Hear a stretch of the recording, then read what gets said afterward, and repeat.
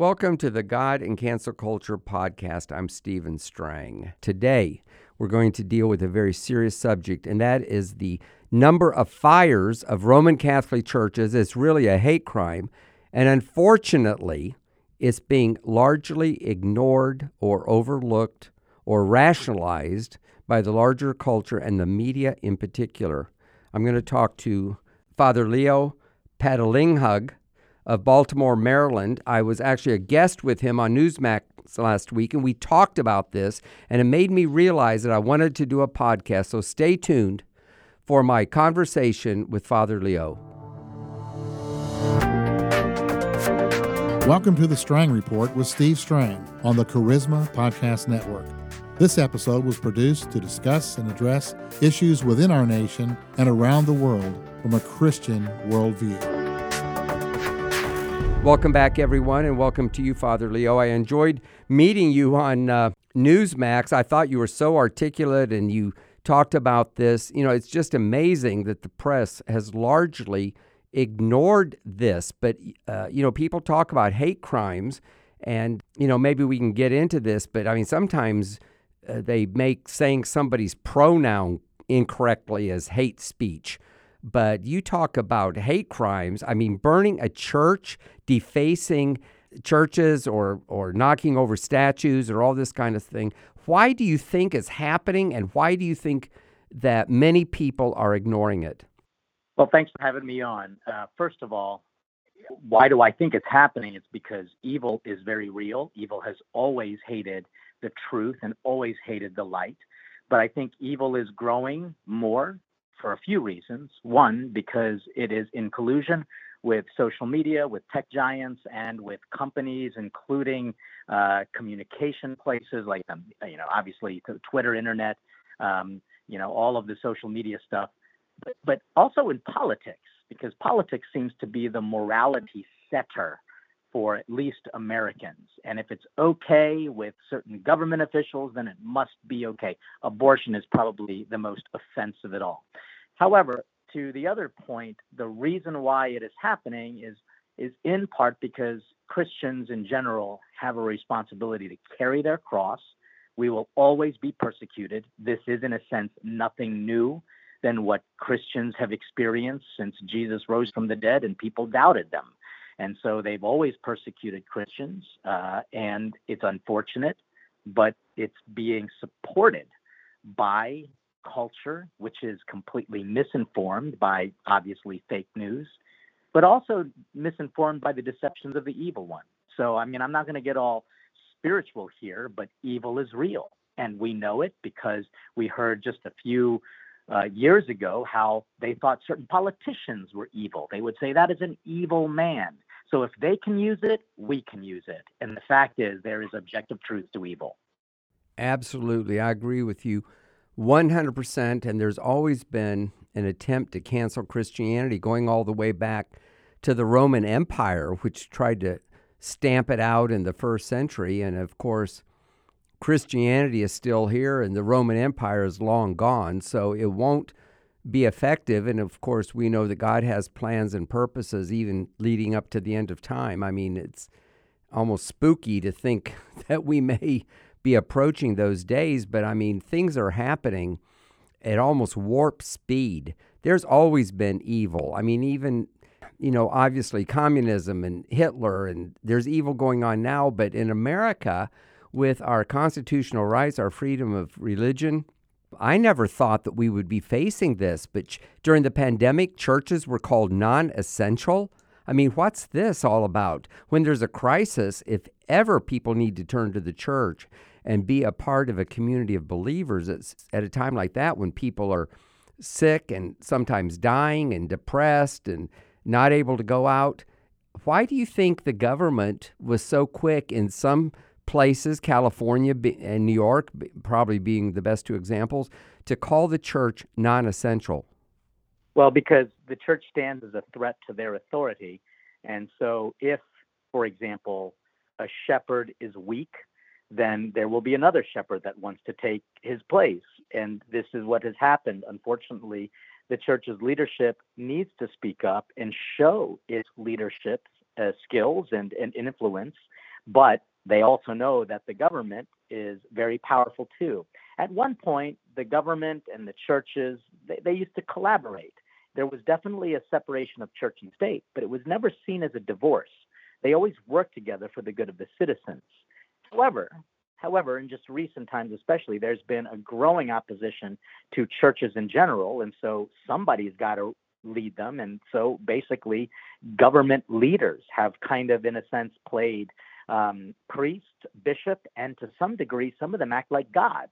So I think when you have two great institutions like the government, like the church, they have to learn how to cooperate with each other and have a positive influence on each other. However, with a growing anti-Christianity and a growing secularism, and let's just also admit, a growing satanic cult, and just a growing anti-establishment mentality, they're going to go to somebody else to lead them. And that is, unfortunately, the presidency.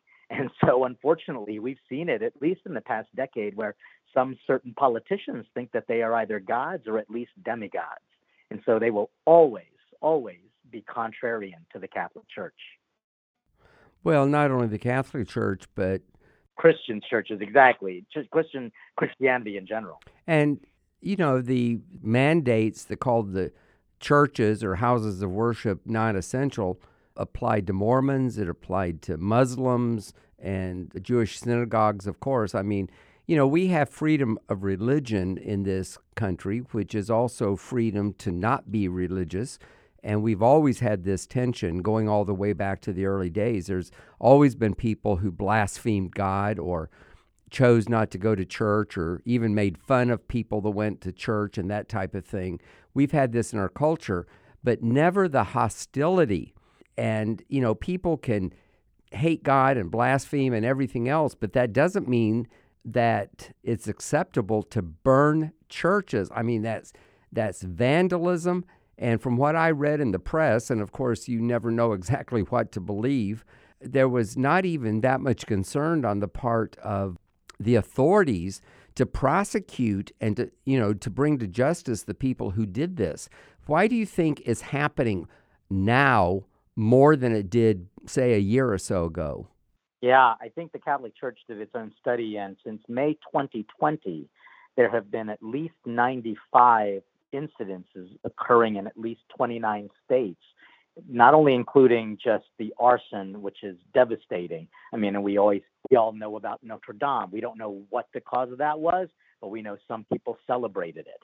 And then statues being beheaded, gravestones being defaced, swastikas, and anti-Catholic language just littering our Catholic churches, Christian churches, and as well. Why are government officials silent on it? Because some of them are honestly happy about it. And the Catholic Church will stand as an opposition to a lot of things that the government uses our tax money for, including abortion. We speak out against social injustices that are occurring, whether they be at the border or human trafficking, and also criticizing the lifestyles of politicians who, again, they're using their monies as public servants, but they look like they are there to be served rather than actually to serve. And so whenever you hear almost a voice like prophet in a John the Baptist in our modern day age, you're going to get a Herod that's going to not want that voice out there. And we know what happened to him. He was beheaded. And if you want to try to destroy something, you kind of destroy its members. You divide them and you diminish them. And if there are government officials who kind of turn a blind eye, then it's almost as if it never really happened because they didn't see it and they won't comment on it. So unfortunately, people of faith have always had an uphill battle with a heavy weight on their shoulders, namely the cross of Christ. And we've just got to continue to persevere. It's hard to do, but you got to love your enemies, pray for those who persecute you, turn the other cheek and still serve them, even if they want to, how shall I say, do a disservice to you. Well, of course, and this is one of the paradoxes of Christianity. And, there is examples, of course, where there's been a terrible murder And, the victims or the victims' families have actually forgiven the perpetrator. The one that comes to mind, of course, is the Pope that was almost assassinated, and he forgave his assassin. But, there's many other stories too. But that doesn't mean that there's not justice done. Forgiveness is something you do in your heart. Justice with our laws and so forth, people have to be called to account. And this has happened to Catholic churches, but all Christians should speak up. And if there's enough of a hubbub and a backlash, so to speak, that does have some kind of effect. But as you said, if everyone ignores it, it's almost as if it didn't happen, no big deal. But we can't let this become the norm. Is going to become more and more and more. And so how can people speak up? And, most of my listeners would not be Catholic, but they would be concerned Christians. So what can individuals do? What can we do as a community of believers to back people like you who are trying to call attention to this? Yeah, the real challenge is that unless it is affecting you personally, it's very difficult for people to get engaged because they just don't feel offended enough. And, unfortunately, in today's world, everything is offensive. But the thing that is most offensive is obviously the denial of rights and the lack of justice in our justice system. And yet we can't say anything about it for fear of being canceled.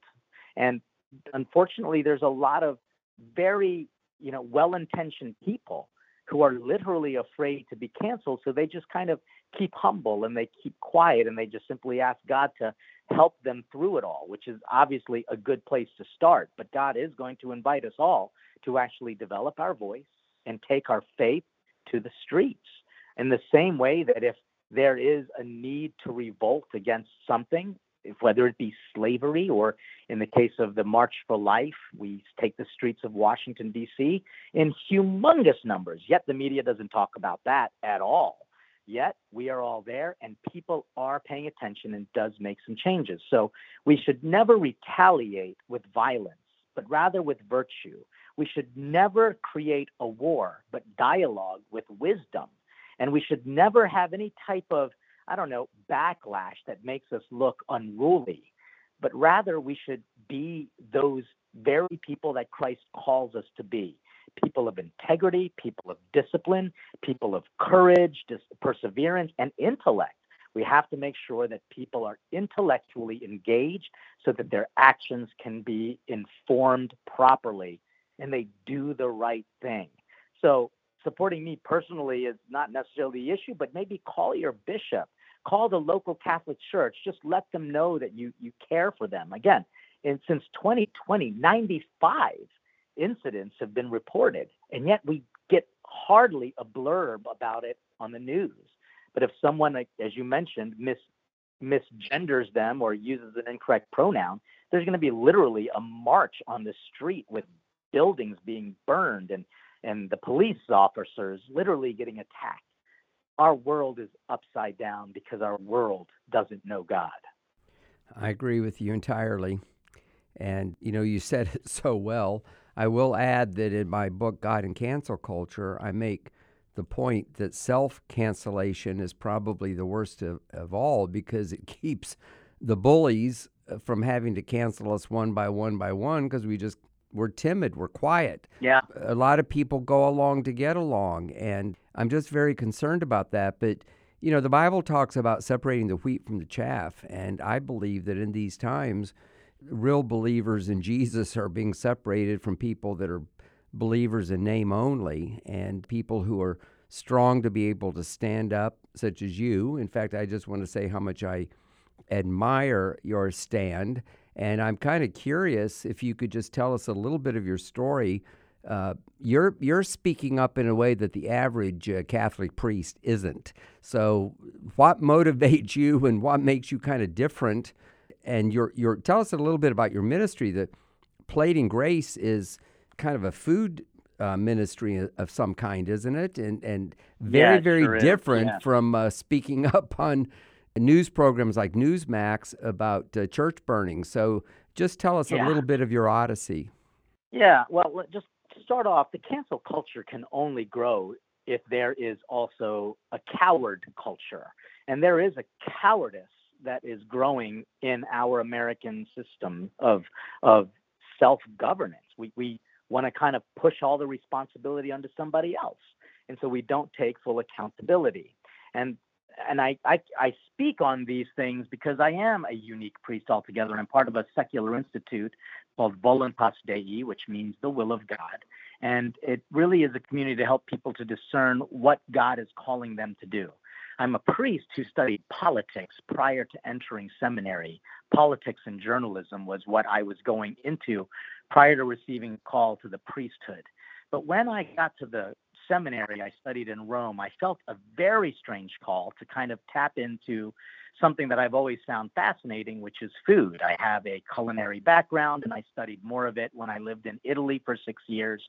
And so by a turn of God's own design, I started a ministry. It's now called platinggrace.com. And it's really an outreach to bring families around the dinner table, because that's where people learn the values and how to be not only a follower of Jesus, but also a loving member of families and societies. And so I work to create opportunities to feed the family, body, mind, and soul. And it grew into something else where now I have a TV show every week connecting food, faith, and culture. I've written several books about family dynamics and relationships and how a family meal can improve upon it. But then now I also am a director and owner of a food truck that works to help people coming out of the prison system. We give back to the community and give food to the poor. And basically with working with ex-cons, we give them a job, formation, and a sense of community. And the reason why I can speak about things that sound separate from food and faith and really just focus on politics is because we know politics is serving us stuff that's affecting our bodies and minds. We are being fed lies. And what I want to do above all is not just give good food. I want to feed people in body, mind, and spirit. Help them to discern what are they putting in their system, because we are what we eat. And we also know we've seen a lot of cowardice. We've seen a lot of fake news. We've seen a lot of bullying. And by digesting it, we become it. What we need to do is digest more of the stuff that God gives to us, so that we can not only be good citizens on earth, but hopefully through his grace, be citizens in heaven. Well said. And I'm sitting here thinking that I've interviewed on my podcast almost 900 people. In my career, I've had the privilege of interviewing 4 U.S. presidents and a whole lot of other people. You are one of the most interesting people I think I've ever talked to. And it's just such a, obviously your faith is genuine, and you implement it in so many different ways. And I hope that people will check out your website. I am curious if you know where there is a list of these 95 instances of arson of churches where I or others can research it. I'm thinking to myself, I'm going to write some bishops myself. That's important. I want them to know that there are people, even non-Catholics, who stand with them and try to draw attention, to this problem. These perpetrators need to be found and brought to justice, and these church burnings need to cease. And I believe that burning one church affects all churches.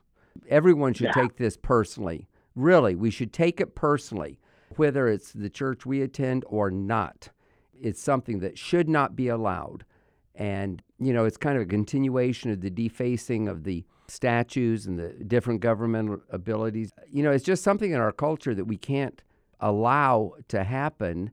And so I'm hoping that my podcast in some small way will help focus attention on it. So as we wrap it up, I want to give you, well, first of all, if you know where that list of 95 churches is, I'd appreciate it. But also I want to give you the last word.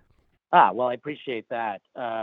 My last words is really just say thank you for allowing us to have a conversation. And that conversation literally turns to a conversion where we turn to each other and focus on what matters most. And at this stage, at least in this topic, it's the ability to exercise a religion without any type of coercion or any type of backlash from the government.